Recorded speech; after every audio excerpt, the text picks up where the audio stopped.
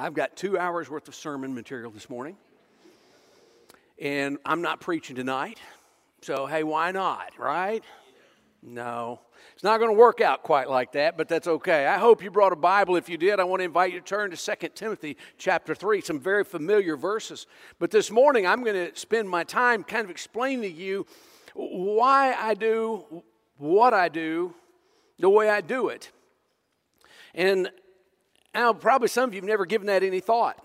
You just kind of come to church, you do your thing, you go home, you haven't given any thought to it, you haven't given it any consideration, and probably some of you don't even realize what I do when I'm up here. Some of you really don't care one way or the other, though you ought to. So allow me to get to the point. When I come to stand behind this pulpit, or any pulpit that's real or imagined, I have an understanding that was ingrained in me from my childhood that I know y'all look up here, you can just see a chunk of wood, but this is God's sacred desk. It's not mine, it's His. And when I come to this pulpit, I don't come to tell you what I think or what I feel or what my opinions are, but rather to open up the Word of God and share that with you to the very best of my ability. Now, a lot of people say, well, you know, preacher, you could probably get a bigger crowd and have a bigger building and a lot bigger congregation if you just tell people the things that, you know, they want to hear. I might.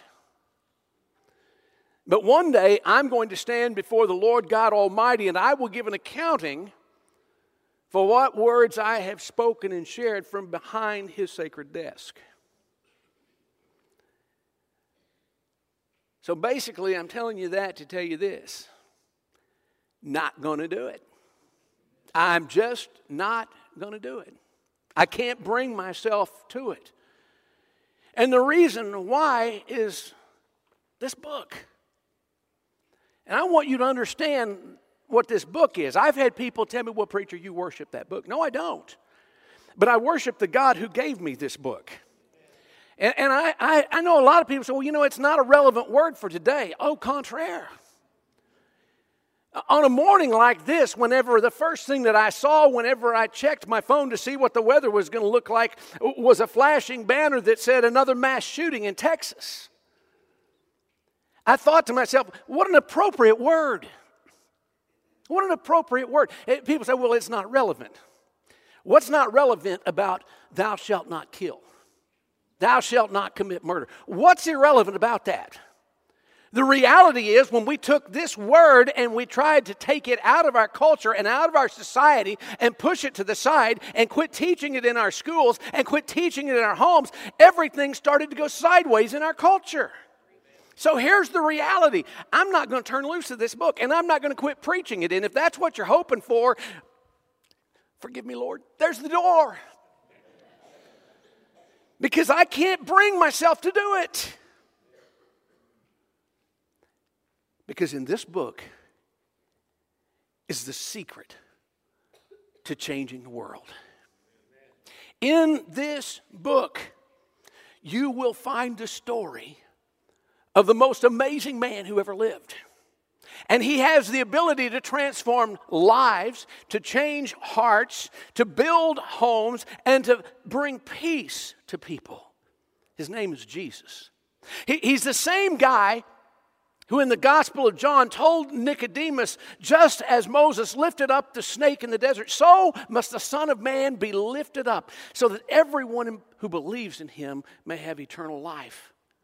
That's the same Jesus who a little further on in the Gospel of John, the 12th chapter, said, but when I am lifted up from the earth, I will draw all men to myself. If you want to know about Him, if you want to know the difference He makes, if you want to be able to share Him with others, here's the reality. You need to immerse yourself in this book, the Bible, God's holy, infallible, inerrant, oh, and don't forget, inspired Word. I believe the truth in this book has the ability to transform our world. That's why I preach it. That's why I will always preach it. And this morning, I want you to understand why, because I want you to see what God's Word gives us, what it brings into our lives. If you've got your Bible, I want us to read some very familiar verses found in 2 Timothy chapter 3. We're going to start our reading at verse 14. If you've got your Bible open there, if you can and will, I'm going to invite you to stand with me in honor of the reading of God's Word. The Apostle Paul is writing to a young friend, a man who was a protege. He had called Timothy away from his home and taken him on a missionary journey with him. And as they journeyed together and Timothy grew in faith and in the Word, there came a point in time where Paul left Timothy to pastor a congregation. And now we find Paul later in his life in prison writing letters back to this young pastor and encouraging him to stay with the work and to be faithful to the Word. And in verse 14, Paul tells him, he says, "But as for you, Timothy, continue in what you have learned and have become convinced of, because you know those from whom you have learned it, and how from infancy, from your childhood, you've known the Holy Scriptures, which are able to make you wise for salvation through faith in Jesus Christ." All Scripture is God-breathed. Now, I want to pause right there. I want you to notice the word all. Doesn't say some. Doesn't say the ones that you like or the ones that make you feel good about yourself or the ones that are comfortable. No, it says all Scripture is God-breathed. That means it's inspired. God has breathed His own life into these words. All Scripture is God-breathed and is useful for teaching, rebuking, correcting, and training in righteousness, so that the man of God may be thoroughly equipped for every good work. Would you pray with me? Father, I ask you this morning to bless the reading of your word. I pray that as we spend these moments together, that you would speak to our hearts, that you would draw our attention to your word and thus draw our attention to you. Father, help us to embrace the gifts that are given to us, to receive the calling that is placed upon us, and to fulfill the mission with which we have been commissioned. And Father, take your word. Speak to our hearts. Teach us your truth and give us the courage to walk in it.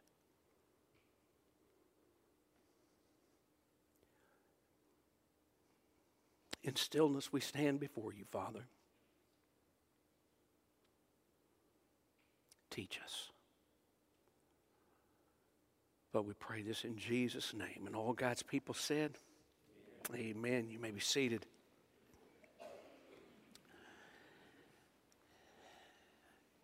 I believe that sometimes it's so easy for us to forget that the book you hold in your hand, the book that I have here before me, has not always been easily accessible. In fact, there are still today in our world millions who do not have easy access to the Word of God. Do not take for granted what you hold in your hands, brothers and sisters. There are those who would willingly lay down their lives if they could lay a copy of that book in their hands and hand it into the lives of their family members. And today we come into this place and we sit comfortably. We hold that book. Tragically, this is the first time that book has been held or opened since last Sunday or the Sunday before. We need to understand that this is God's gift to us. His word, His message. And I know people say, why do you make such a big deal about this? I do it because, folks, I want you to understand, when you hold that book, you are holding what God has given to us in His word. What does that even mean, preacher? Well, let's think about it for just a little while together this morning, can we? I want to begin by simply making a statement to you. God's Word changes the direction of mankind. Now, I'm going to make a statement like that. A lot of folks say, okay, whatever. The tragedy is that so many people in the church today know so little of church history. And they have never gone through and done a study in which they tie together world history and church history and understand how those two have become intertwined over the last 21 centuries. But I want you to understand this morning that the Word of God changes thoughts and minds and lives. Whenever people become engaged with the Word of God, when they begin to read and they begin to memorize and they begin to meditate, they begin to understand that it changes them. And as it changes them, they begin to change the world in which they move. And person by person, circle by circle, the world begins to change. That's the reason that in so many countries today, where persecution is prevalent, those who are believers in Jesus Christ are charged with being revolutionaries, because they are changing the world in which they live within their own little circle. It's always been that way. Always. Now, I could spend a long time right here giving you a treatise in church history. Not going to do it. But allow me 3 minutes. Peter Waldo. Peter Waldo translated the scriptures from Latin into the common vernacular of the French people. A group began to follow his teachings. They were called the Waldensians. They distributed scriptures across the nation and across the countryside. At the beginning of the 13th century, it led to a massive change in the way people understood the Word of God and understood the practice of Christianity in the nation of France. In the 14th century, John Wycliffe translated the Bible into English. He taught the Bible to his followers. By the way, they formed their own group called the Lollards. Christians are good at forming their own groups and getting their own names going, okay? In 1516, Erasmus translated the scriptures back to Greek.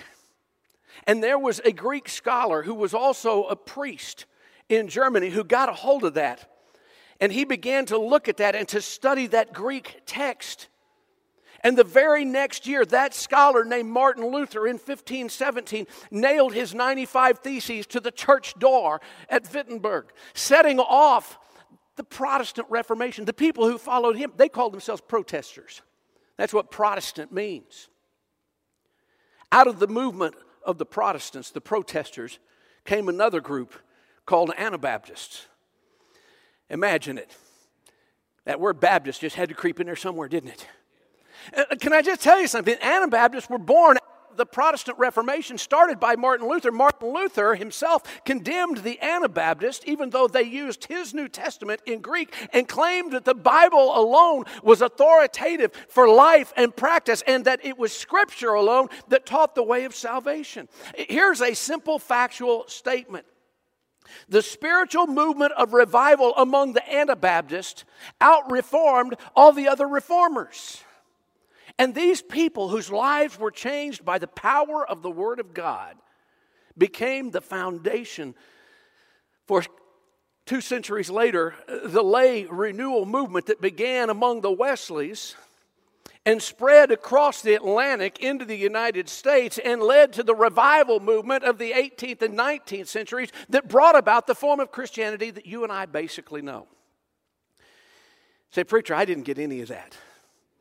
Okay, for the last 600 years, the Word of God has been changing our culture and changing Christianity and changing the way we understand, because people are growing in their knowledge and wisdom in regard to the Word of God.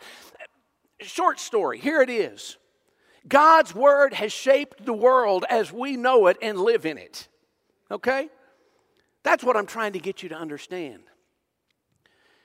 And it's not just people like me. I'm nobody. Here's the reality. 100 years from now, probably nobody's going to remember my name. I'm okay with that as long as Jesus calls my name. That's all I care about. But in my parents' home, I was cleaning their house out not too long ago, going through some of the stuff, and I brought some stuff home. Some stuff I had to let go because, well, I just don't have that much space. But upstairs in Mom and Dad's library, which wasn't much, I found a copy of Halley's Handbook. Now, those of you who have been Christians for a few years, you understand what Halley's Handbook is, right? It was a simple little study book that was made available decades ago.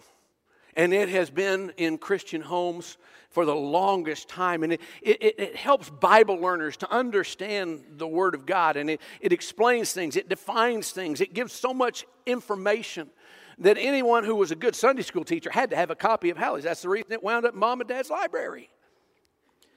Here's what I learned from it as a kid because, well, their library was in what was my bedroom. And so a lot of nights when I was supposed to be asleep and I couldn't sleep, I laid in my bed reading books that were over there on that bookshelf.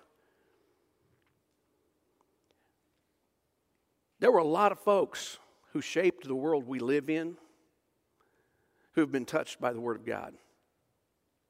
In that handbook, there's a list of testimonials of people, names that we're familiar with, politicians.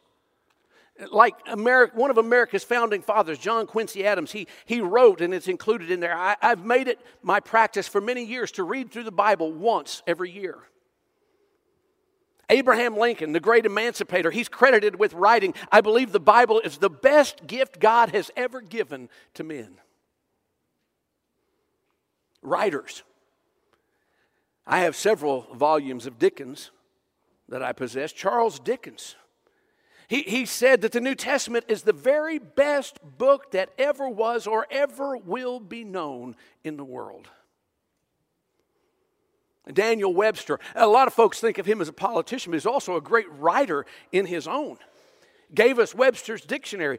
Daniel Webster said, if there's anything in my thoughts or style to commend, the credit is due to my parents for instilling in me an early love of the Scriptures. These are world changers, folks. These are people who shaped our world. Scientist, discoverer, writer, Sir Isaac Newton said of God's Word, there are more sure marks of authenticity in the Bible than in any profane history. What I'm trying to say to you is this: whenever people get into the Word, it gets into them. God's world is changed by God's Word. People have told me before, it can't be God's Word. Why is that? If it was God's Word, you wouldn't have to defend it. I don't have to defend it. I do not have to defend God's Word. In fact, I'm going to tell you today, God's Word speaks for itself. And if you're a note taker or a page turner, this is where you need to get limbered up and get ready because we're fixing to take off. Are you ready? God's Word speaks for itself. The Apostle Paul was writing to Timothy and he says all Scripture is God-breathed. Not part of it, not some of it, not what you like, not what makes you feel good. All of it is God-breathed. And that aligns perfectly with what Peter wrote in 2 Peter 1:21 where he says prophecy never had its origin in the will of man. Listen, if man was writing the Word of God, it wouldn't read like it does. Prophecy never had its origin in the will of man. No, but men spoke from God as they were carried along by the Holy Spirit. Now we're back to how is it inspired? The Holy Spirit of God speaks through these men who have written the Word of God. And because it is inspired, because it is God-breathed, it always has been, it is today, and it always will be useful. What did Paul tell Timothy? It's useful for teaching, rebuking, correcting, and training in righteousness. This is not just a New Testament thing, folks. I hope you understand that. In the Old Testament, God spoke to His children, the children of Israel. And He was giving them law. He was giving them statutes. He was telling them how to live. He was giving them all manner of instruction. And when you get to Deuteronomy 11:19, He's talking about His word, His precepts. And He says, teach them to your children.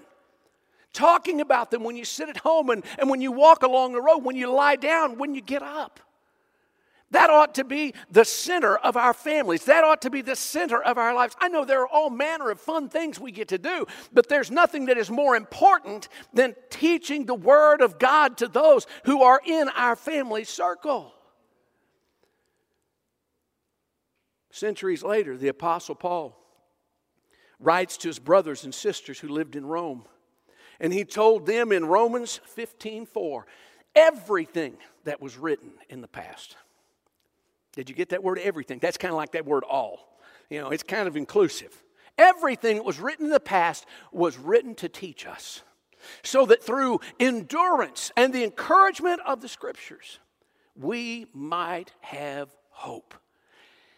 You see, God's Word is speaking for itself, defending its existence, defending its place in our homes, in our families, in our lives. If we allow the Word of God to rebuke us and to correct us, do you know what that means? We are acknowledging that there is a divine moral standard.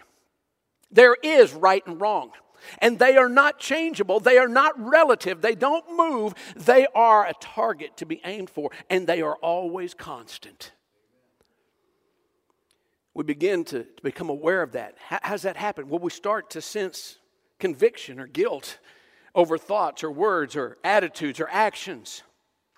And we have to decide at that point, am I going to surrender to this or am I going to fight this? And if we fight it, we just make ourselves miserable because we go deeper and deeper and farther and farther. But if we surrender to it, then what we are saying is, I do believe that the Word of God is inspired. I believe this is His standard. It is righteousness, and I'm going to live my life according to it. If we do so, God's Word corrects us, as Paul said, and brings our lives into conformity with the person of Jesus Christ and God's righteous standard for us. Now, I just want to ask you a question. If that were happening all over the place, don't you think that would change the world we live in? Man, I do. I'm telling you now, we wouldn't be reading about mass shootings.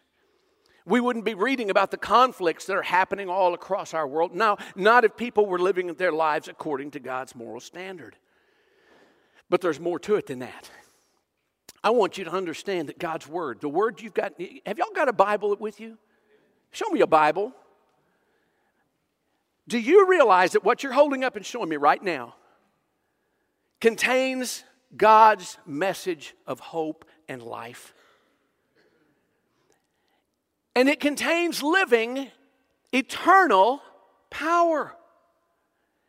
I don't understand it. I'm just so grateful that it is. The writer of the letter to the Hebrews, he was writing this letter. He said to those folks who were reading that letter, the Word of God is living and not dead. Listen, we got all kinds of dead books out there. This book is living.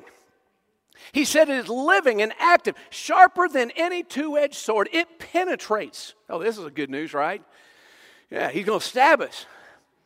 It penetrates even to dividing soul and spirit, joints and marrow. It judges. It judges the thoughts and attitudes of the heart. How can it judge the thoughts and the attitudes of the heart? Because it is righteous. It is holy. That's why. God spoke and has been speaking forever. Listen, this isn't a new thing. This is an old thing.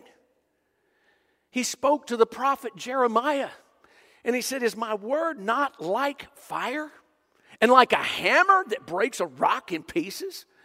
He said, look, we can do this the hard way, we can do this the easy way.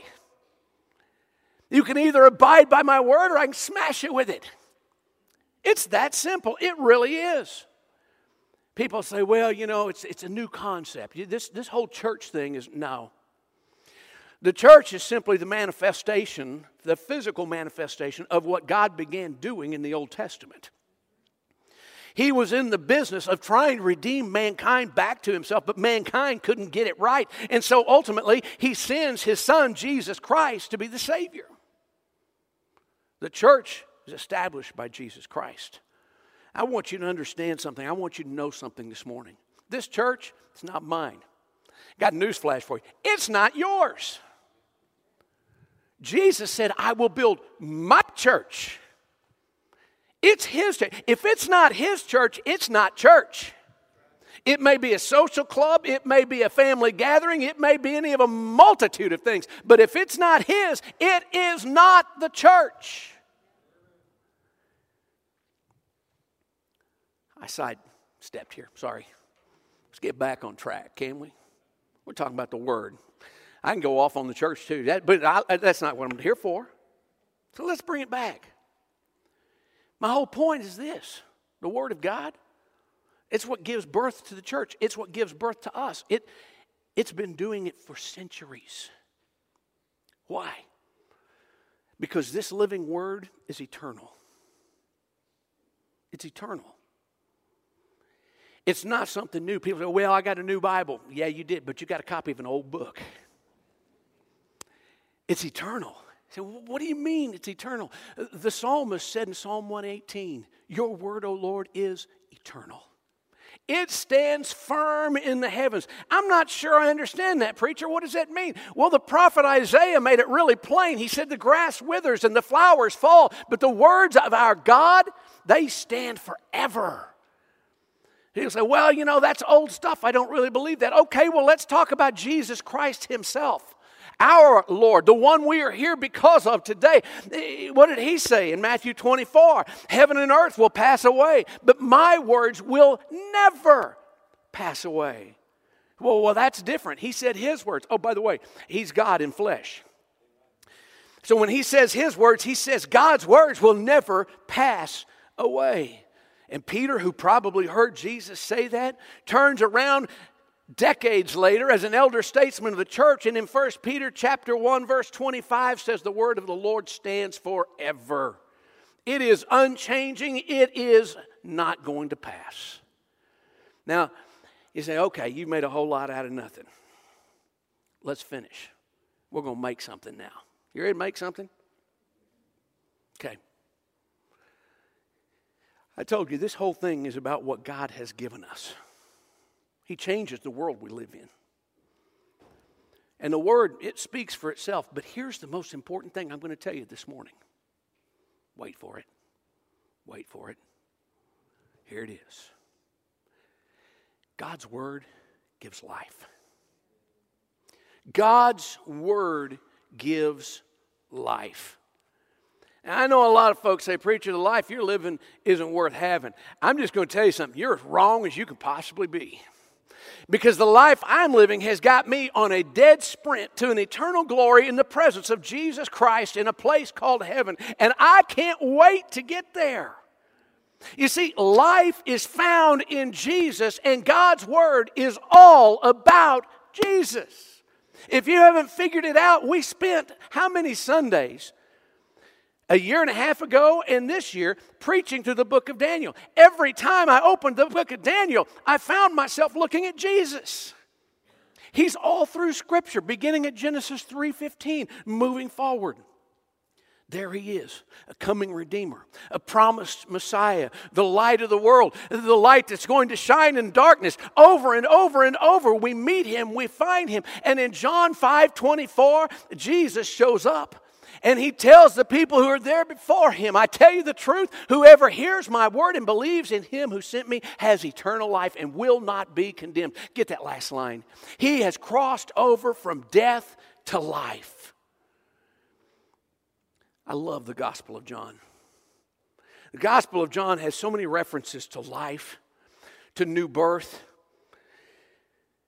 People want to know, why is that such a heavy emphasis in the Gospel of John? You don't have to ask me.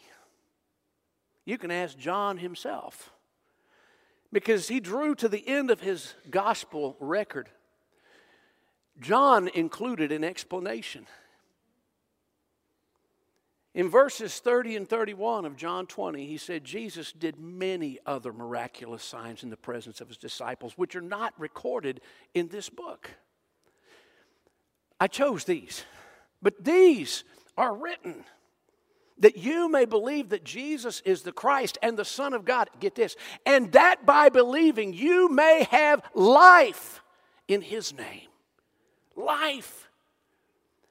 It was the knowledge of what Jesus had done. It was the knowledge of what the apostles had witnessed. It was the knowledge of everything that God had been up to through the years. Plus his personal experience on the road to Damascus that let Paul, with all kinds of conviction, write the words that he did to the Romans when he said in his letter, I am not ashamed of the gospel, because it is the power of God for the salvation of everyone. I love that. Did you get that word, everyone? What's the word everyone mean? Everyone. For the salvation of everyone who believes. First for the Jews, then for the Gentile. Folks, we, as God's people in the 21st century, are invited, commanded, called to share this same gospel and invite others to find this life in Christ. The power of evangelism is not found in the evangel.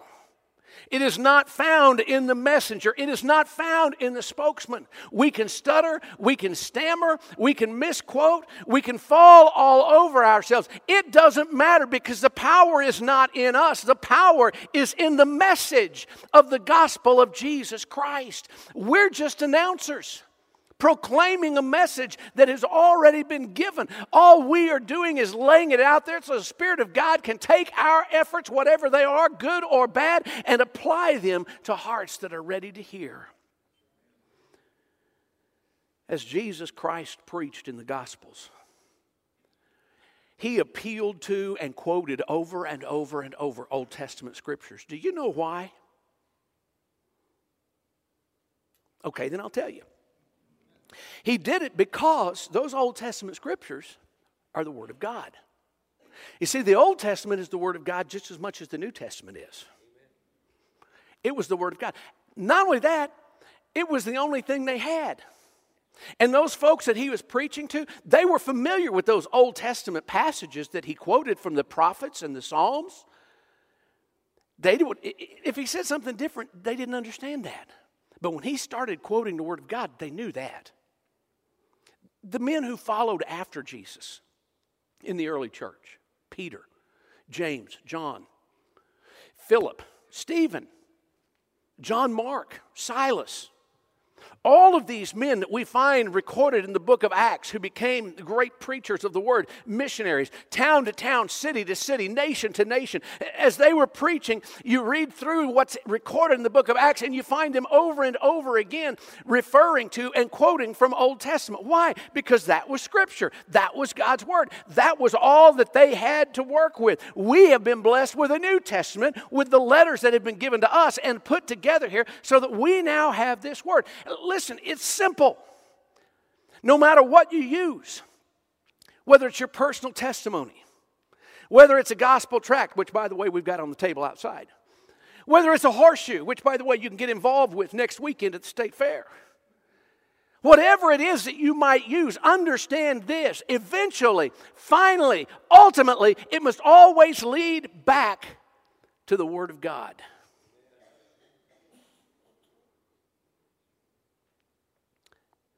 Now, some of y'all are about to relate to what I'm fixing to say.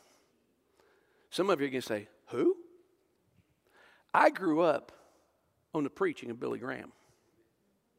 I hear you. Watched him on TV.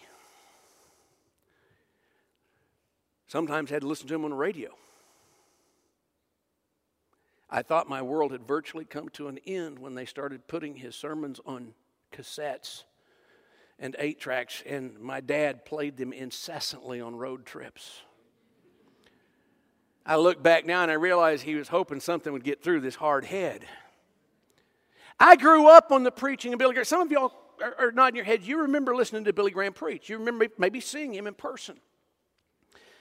As I grew older and as I started into the ministry, I began to study Billy Graham. What makes this guy so effective?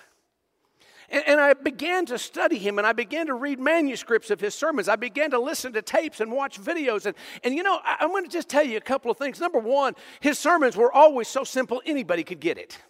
I don't care if you had any history of Scripture or whether you'd never heard God's name before.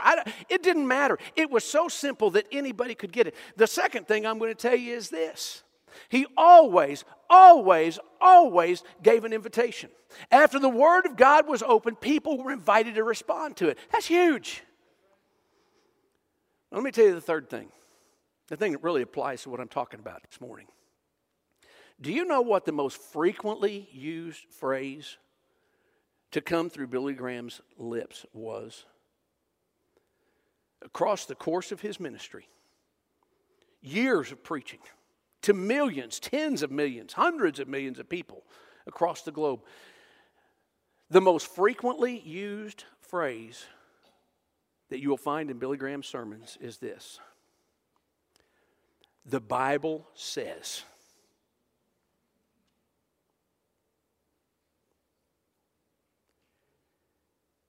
It's a big deal. It is a big deal. You need to understand something. Billy Graham realized it wasn't about Billy Graham. It wasn't about his evangelistic organization. It wasn't about the people who were there months before preparing and training and taking care of all the details. It was about the Word of God. The Bible says. That's the reason why I do what I do the way I do it. That's the reason why every Sunday morning, every Sunday evening when you come in here and I stand up behind this pulpit, I'm not going to stand here and tell you my opinions or my thoughts, but I am going to open the Word of God, and we are going to hear the most amazing thing, because here are the most important words in Scripture. Students, y'all ought to know this if you went to camp this year. Thus saith the Lord. That's it. What God says is the most important thing we will ever hear.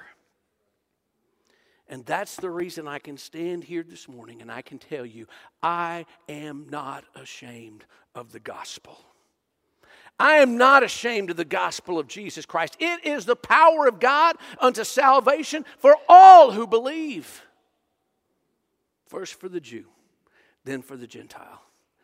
Friends, when I stand here, I'm not going to stand here with my thoughts and words, my stories, my personality, my powers of persuasion, my salesmanship. I'm not going to bring any of that stuff behind this desk, because I will not degrade it in that way. I will trust in the power of the Word of God and the working of the Holy Spirit of God through the written and spoken Word. Do you know why? Because my opinion's not adequate. My personality is certainly lacking. My salesmanship is not that good. But what God does gives life.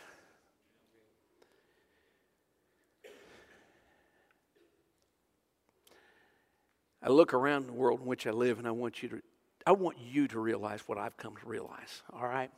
And so I'm just going to tell you what it is. The prescription for the illness that plagues mankind.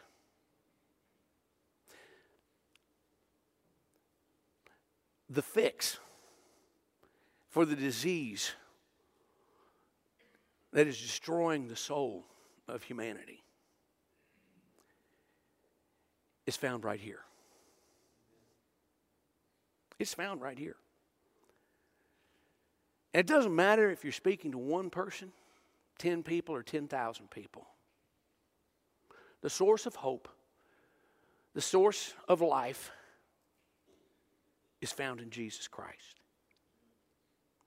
And if you want to be able to talk about Jesus, the record of His coming, His living, His serving, His dying, His burial, His resurrection, it's all found in this book.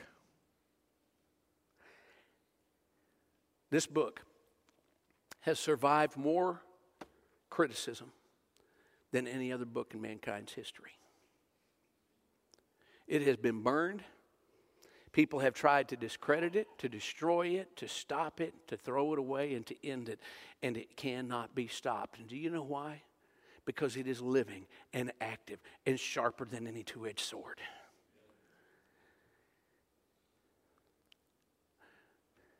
So what's the big deal? The big deal is, my friends, it is time. It is time for the church to stand and proclaim, we're here. It is time for the church to stand up and say, we know what makes a difference. It's time for the church to engage in the conversation and say, look, you can do all the legislation you want, but if you want to stop what's wrong in our country, if you want to fix what's broken in our nation, if you want to correct what is askew in our culture, the answer is not in passing laws, and it is not in saying we can do better. The answer is found in Jesus Christ. And the answer is found when we come to the place where we are going to share the gospel and allow that gospel to change hearts, to change lives, and to transform men and women and boys and girls. Don't you think it's time we quit talking about it and start doing it? Well, preacher, why on earth would you go off on us like this morning? We're the faithful. We came on a holiday weekend. Because it's Labor Day weekend. And it's time to go to work, church. It's time to go to work. You might be like Isaiah. You might be asking God, how long? How long? Well, then I'll just let you remember an old hymn we used to sing. We'll work till Jesus comes, and then be gathered home.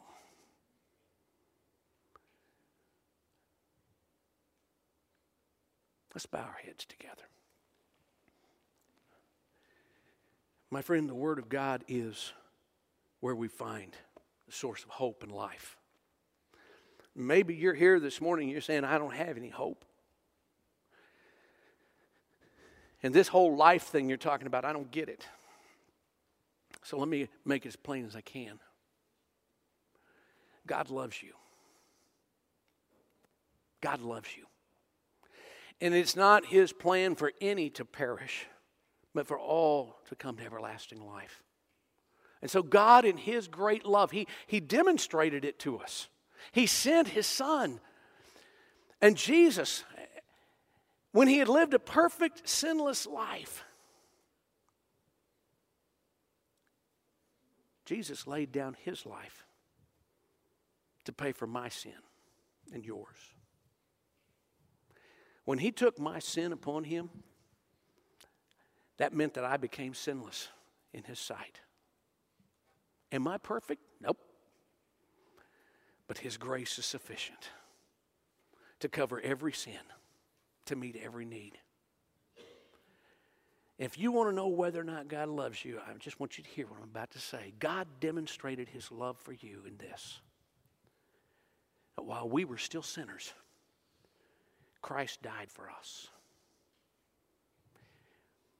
What does He ask?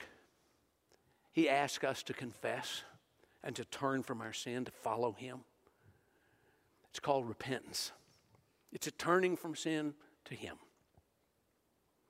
And maybe you need to do that. Maybe today, for the first time, you sense in your heart, you sense in your spirit, I need that. I need to do that. I need that relationship. I need that life. You can have it today. Not sure what to do? In a moment, when we stand and begin saying, come take me by the hand. I will not embarrass you or put you on the spot, but I'd love to share with you from the Word of God how today you can become a child of God. Brothers and sisters, don't you think it's time to do something? I'm not asking you to do anything that God's not asking you to do. But maybe you can just revolutionize the circle where you live. Your home, your workplace, your classroom, your school, your neighborhood. How can God work through you to get that done? It begins by surrendering to Him and saying, whatever you ask, I'll do it. I'm available. I'm ready. Would you do that? Father, I thank you this morning for your word. It's powerful. It's living. Lord, it is sharp. It cuts. It points out every wrong, every sin, every wicked thought, every wrong attitude. Your word points it out. That's where the conviction comes from. Father, I thank you for it, because out of that conviction comes brokenness, and out of that brokenness comes healing. Lord God, I believe today that there are those in this room who need that healing. So I ask you, Father, in this room, break hearts. Pierce us, Father, with the truth of your word. If there's someone here who doesn't know you today, your Spirit is speaking to them, drawing them, calling them. They're saying, I'm not sure what this is all about, but I need this change he's talking about. Father, you draw them.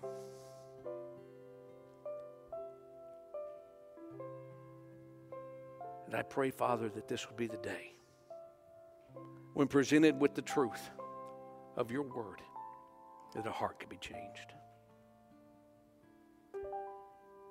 Father, I pray for all of us in this room. Call us to the work. Help us, Father, to immerse ourselves in the Word so that we will know what needs to be said, when it needs to be said, that your Word would just flow in us and through us and out of us to touch others around us. Father, may it be so. Have your way, Father. Do in each of our lives that which will bring glory and honor to you. This is my prayer, and I ask it in Jesus' name. Amen.